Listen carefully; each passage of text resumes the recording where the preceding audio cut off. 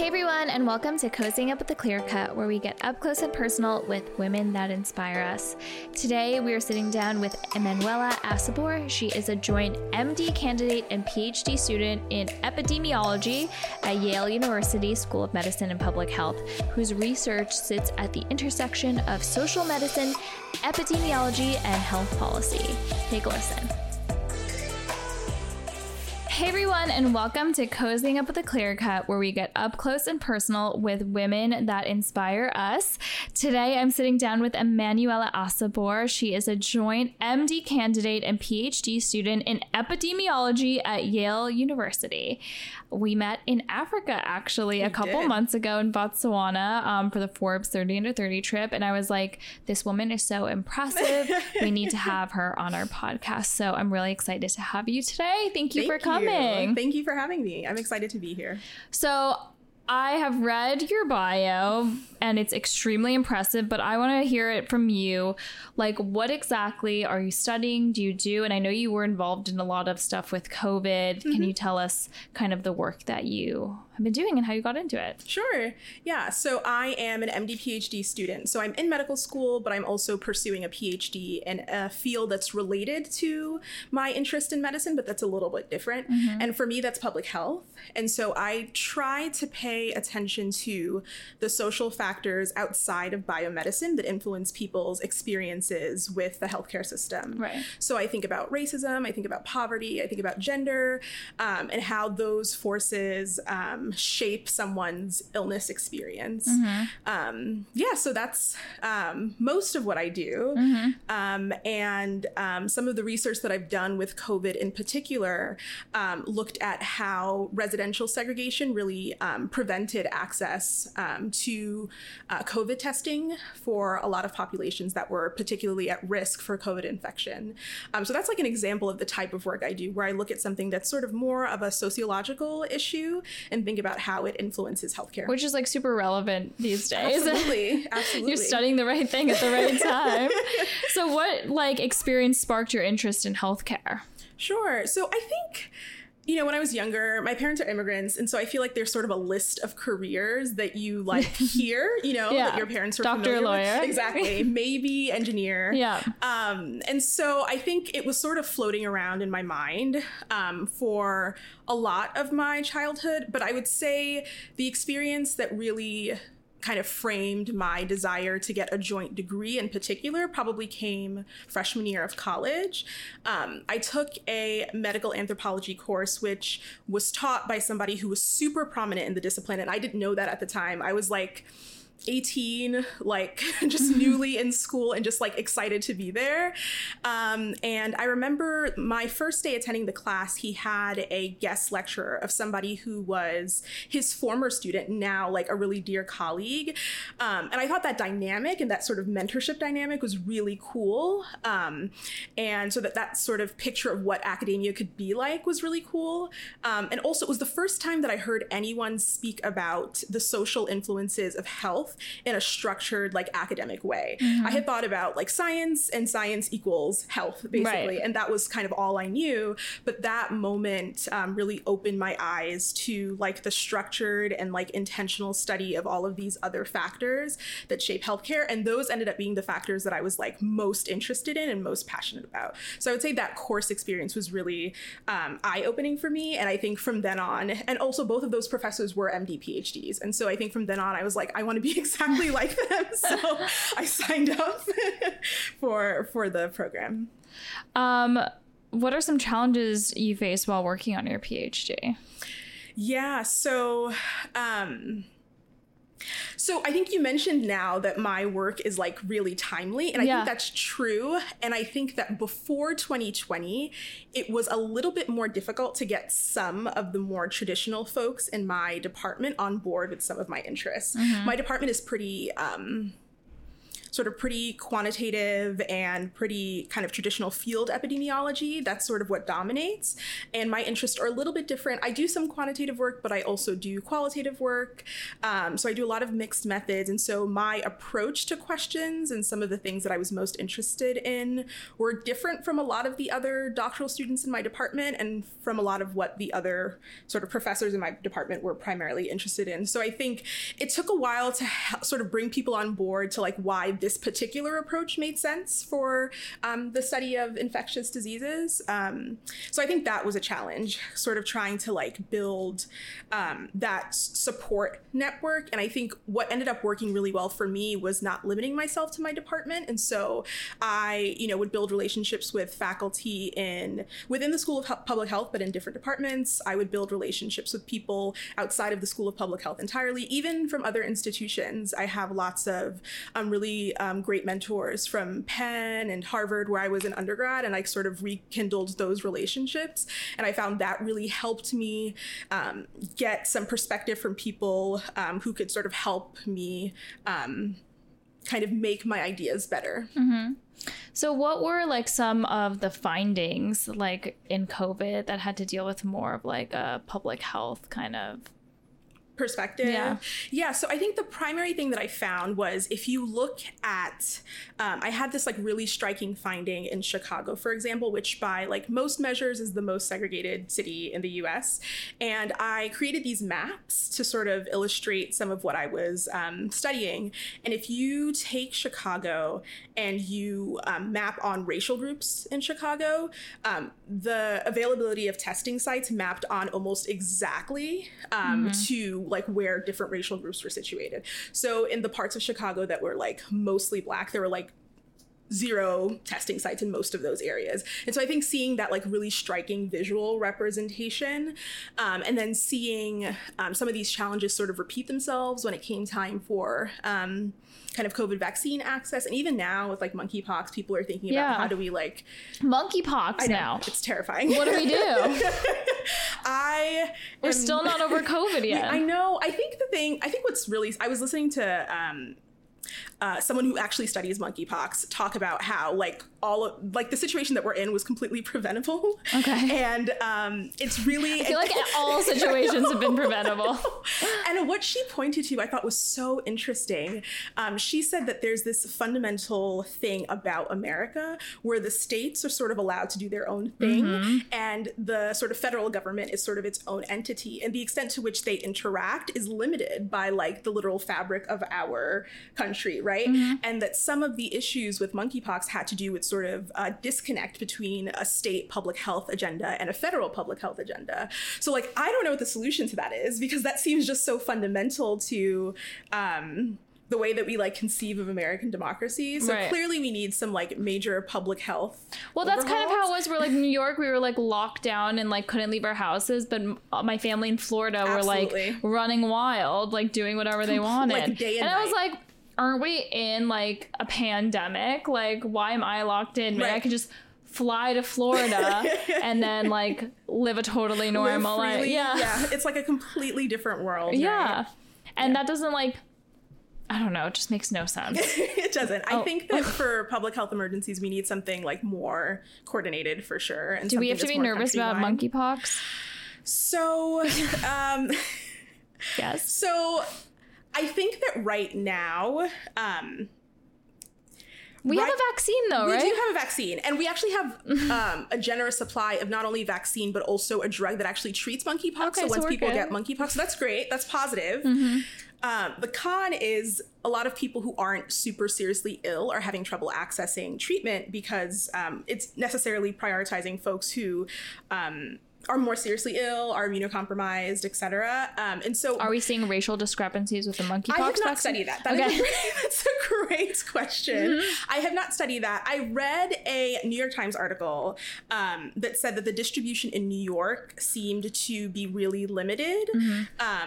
And that there was a possibility for some socioeconomic barriers in accessing the vaccine for monkeypox. But I haven't looked at it systematically. But it wouldn't surprise me if there were, right? Because I think a lot of what I've seen in my work has not been particular to COVID or particular to kind of any disease area. I've studied, HIV. I've done some work on police violence as well. And I think what I've seen is that when there are interesting. Yeah, I'm happy to talk more about that too. But I think what you see are these kind of long-standing and like deeply embedded structural barriers. And so what happens is if you don't address the underlying structural barriers, whenever there's another health issue, another global emergency, you're going to see inequities. And so I think that's really, if I could have like one takeaway, that would be the takeaway, is like just, I think, embracing our connectedness and really trying to build a more equitable world in general will help like really make sure that these like global health emergencies and the next random like weird virus doesn't become, as catastrophic as COVID was. So basically what you're saying is that, structures that we have in our like society can lead to like diseases. Absolutely. So can you talk about that a little bit more? Sure. That's so interesting. Okay, yeah. So I'll talk a little bit about some work that I did in South Africa in terms of HIV prevention. So I went in, not really sure what I would find. I was really doing an open-ended study, so more qualitative and just trying to be open to what people in the community that I was spending time with thought about HIV in their community. And I remember when I came back to sort of analyze my data and prepare my findings for sharing, that there are themes that came up with almost all of the people that I interviewed. And people would talk over and over and over about transportation barriers, lack of employment, all of these like non-health factors, right? Like they're not things that we maybe automatically think of when we think about HIV and disease. Right. But people were basically pointing to the fact that they lived in this rural community that is a consequence of really, post-apartheid realities in South Africa. And those kind of structural barriers, those economic barriers were really affecting their ability to access care. And so all of my findings, all of my results really pointed to social factors. I spoke really, really little about some of the kind of behavioral or kind of biological issues that you might expect when thinking about HIV. And so that's a theme that's come up over and over and over in the kind of work that I've done. How does that relate to, you mentioned like police, what did you say? Police violence, like here in the US? Yeah, so basically what I've done with police violence is I've tried to take the tools that I've learned from studying infectious diseases and public health and applied that to thinking about police violence. And what me and my colleagues found was that despite years of like body cams and like sort of incremental local kind of agency specific changes in our approach to policing in the country, that racial disparities and fatal police violence have not actually changed all that much. And so I think it's similar to some of the challenges that we discussed with COVID, right? That like it might be time for a more like coordinated kind of nationwide approach to addressing some of these issues, because some of the smaller really local and agency-specific changes haven't really made a difference for the people that are really suffering the most from this issue. Do you think like it's realistic that we're gonna get together and make these big changes? That is a great question. Because I think like the problem is apparent, and we like I don't even know, like gun violence is also something like similar. It's kind of like an epidemic of its own. But I agree, like completely. And everyone's like, oh yeah, these are problems, but no one's really like coming together. I feel like every time there's something high profile in the news, people really get upset, and then the enthusiasm just fizzles out. And something else comes. Right. And something else takes our attention, right? So I don't know. I mean, I think sometimes I'm more optimistic than others, to be completely honest. I think it's tough. What I will say though is I think that in the past like 2 years, I feel like it's been different. Like, I feel like the past 2 years have been, it feels like the momentum has been more sustained in terms of people like keeping these kinds of issues. Or they've at least been acknowledged. More so than in the past, right? Right. Like, that's the way it feels to me when I've thought about these like cycles of like attention to these issues and then kind of that attention fading out. It does feel like these past 2 years have been different, and like the attention has been more sustained and more mainstream also, right? Like, I feel like I'm having some of these conversations with like very different groups of people, and I don't know if that was true kind of prior to 2020. Right. Hey everyone, Olivia here. Hope you're enjoying our episode. Our Clear Cut collection features fine jewelry pieces inspired and designed with you in mind. Our collection is ever-changing, and each piece is handmade and made to order here in New York City. Don't forget to check it out and use the code COZY, C-O-Z-Y, for free shipping on any purchase. What are some major like misconceptions you've uncovered through your research?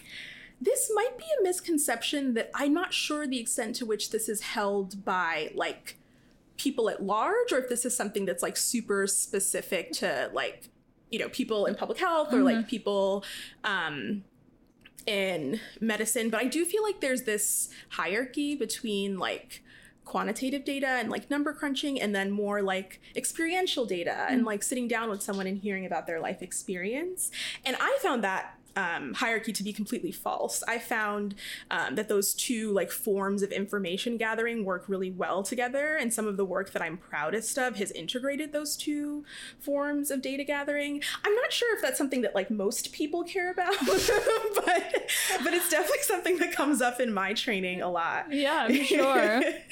What are some goals you hope to reach like through your research? Yeah, so I think that I have never been like super interested in like one specific disease area. For me, it's always been like, what does this like studying this disease show me or kind of teach me about society at large? Right. That's been my approach. And, you know, I'm nearing the end of my MD PhD program, slowly but surely. And I'm starting to think about residency and kind of what specific area of medicine I'm most interested in. And so I think moving forward, I'd love to try to apply some of what I've learned in my studies so far to questions in the realm of dermatology. I'm really, really passionate and interested about how we can think about kind of equitable representation in a field like dermatology, and trying to combine my my like interest in making sure everyone feels seen in a clinical encounter with the world of like skin and hair. And so yeah, I think that's probably what I'd like to do next, is think about questions specifically in the realm of dermatology. That's cool. Awesome. So, but you mentioned also like we kind of want to take away like what like a disease or something says about like society at large.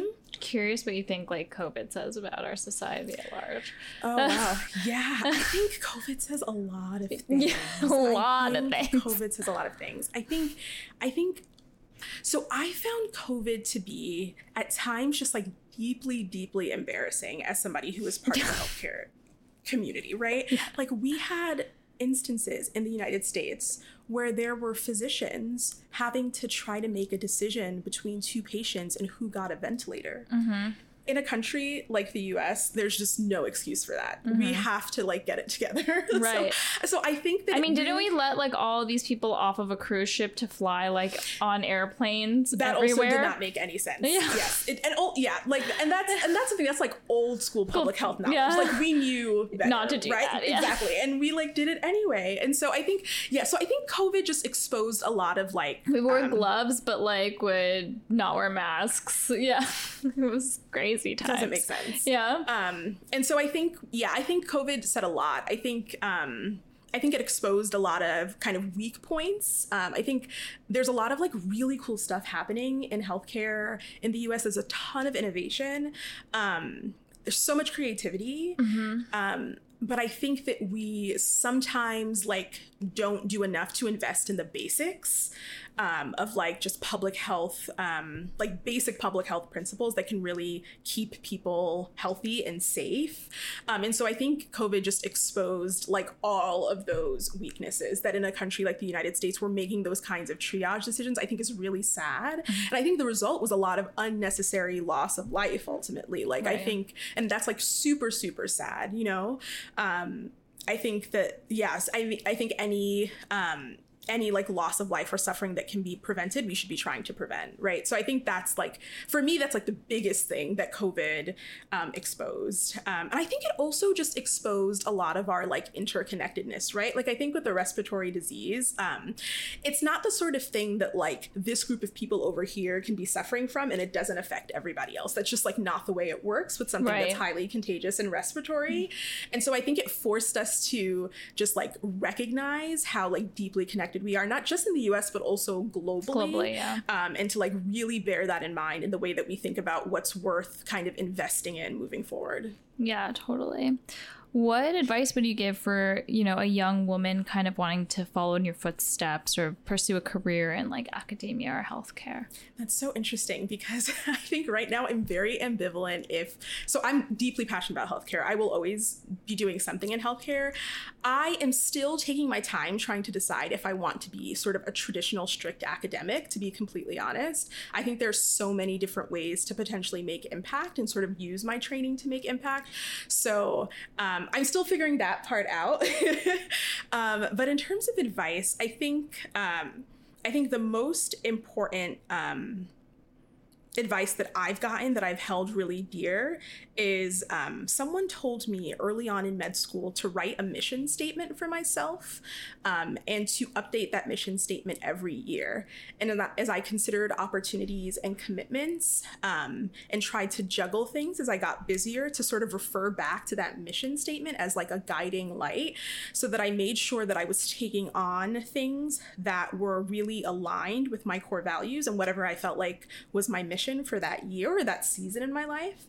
And so I would really encourage people to do that, just to be like really explicit about what's important to you, write it down and use that to make sure that your efforts are really aligned with whatever your vision is. And I think the second piece of advice is to be like shameless about seeking out mentorship. I think mentorship has been like crucial for me, and different kinds of mentors for different things. Mentors that helped me understand things that made me feel more technically proficient, but also mentors in terms of the kind of person I want to be, and the kind of impact I want to have on my patients, and to see people who interact with their patients in a way that like really inspires me. So I would say definitely at like every stage, seeking out someone who has, had some success in whatever it is that you're interested in. I would definitely recommend that. I think that's crucial for academia, for healthcare, and probably for other fields as well. How do you like get a mentor? Are you like, hey, do you want to be my mentor? Or like, That's a great question. So I've done a variety of things. I think on occasion I have cold emailed people like, hey, I like you. Do you want to be my mentor? Yes. But I think that works in academia and in healthcare. There's a culture that sort of expects that a little bit, especially if you're a student. I think that you can get away with almost anything as a student if you just like play the student card. I'm a student at XYZ place. I'm really interested in your research, or I'm really interested in what seems to be your clinical specialty. And I would recommend, this is super, super specific for health and medicine, and academia, but I would recommend reading some of someone's research, at least the abstract, have a sense of what they do, and reference like a recent publication in your outreach email and say, I just read you just recently published in this area. I just so happen to be super interested in that area. And use that as like a jumping off point. And I found that like 80% of the time people get back to you. And so, I would not be afraid to like just go for it. I feel like that's how I found a lot of my, at least my like technical mentors. Awesome. Yeah. Kind of switching gears a little bit, just because we're a jewelry company, so we have to talk a little bit about jewelry. Yeah. But one of our favorite things about jewelry is that they can have like special sentimental meaning, or they can be passed down. Do you have any like pieces in your collection that you particularly love or have like emotional connection to? Yes. So I have like pieces of gold in particular. I have rings and bracelets that my grandmother basically melted down some of her jewelry to make things for her grandchildren. And so my mom let me know this like story behind the jewelry. And so I immigrated to the US, and so I didn't really get a chance to grow up with a ton of my extended family. So I think that— Where are they? Mostly in Nigeria and also in the UK. Okay. And so I think that jewelry was a form of like special connectedness, especially for people that I like couldn't see super frequently. Yeah. So that's probably the most sentimental jewelry that I have. And I want to do something similar. You know, if I have daughters, like I definitely want to, you know, give them something that's like a piece of something that I would wear directly. So yeah. Awesome. So what's next for you? Dermatology? Yes, Yeah. Hopefully. So you're gonna go into like healthcare, being a physician? Or? Yeah, so I think that's what I'm trying to figure out, like what is this mix gonna be for me? Right. I definitely want to spend at least part of my time directly taking care of patients, ideally in a dermatology setting. Like I would love to do that. And I'm still trying to figure out kind of how I'll spend the rest of my time, because I know I don't want to be 100% clinical. Recently I started, I've developed an interest in medical technology and innovation, and sort of trying to, again, kind of apply that equity lens to thinking about how we can create technological solutions in derm and in other areas that work well for everyone, right? And so that's a space that I'm really interested in as well. I feel like if you want a side gig, you can also be a really great like commentator on the news. I would love that. My dream job is just to be like the CNN. This is what is it, Sanjay Gupta? Like, this is our medical specialist. I would so love that. I feel like you could totally do that. You're totally qualified for that. I would love Sanjay Gupta's job. If anyone would like to hook me up, like let me know. So yeah, I don't know exactly what form things will take. I know that I'm interested in equity and making things accessible and making everyone feel seen. And I know I'm really passionate about dermatology and thinking about skin and hair and how to kind of bring as much innovation and like thoughtful thinking to that space. But beyond that, I'm honestly not sure. Would you ever go into like a government position? I have thought about it. I think the social changes. I know. To explore the political route to social change. I'm definitely open. I'm not saying no to anything. I'm not saying no to virtually anything. A lot of roots and a bright future. So I've definitely considered it. I did a little bit of policy work with the New York State Department of Health before starting med school, and that was super, super interesting. I also think government is very slow moving. Yes. And so I think you have to have, like, to be effective in that setting, you have to have a certain sort of patience and temperament. Yeah. So I don't know. I'm still very undecided, as you can tell. I'm interested in so many different things. But what I know for sure is I'm definitely going to be trying to do what I can to make dermatological care as accessible as possible. And then beyond that, we'll see. Amazing. And if someone wants you to be their mentor, where should they cold email you? Yes, they can definitely cold email me at myfirstname.mylastname@yale.edu. Amazing. I just did a mentorship event yesterday. So I'm like, mentorship is super important to me. So if I can connect you to something or be helpful, I'm happy to. Amazing. Well, this was so interesting and so much fun. Thank you for being our guest today. Thank you for having me. Awesome.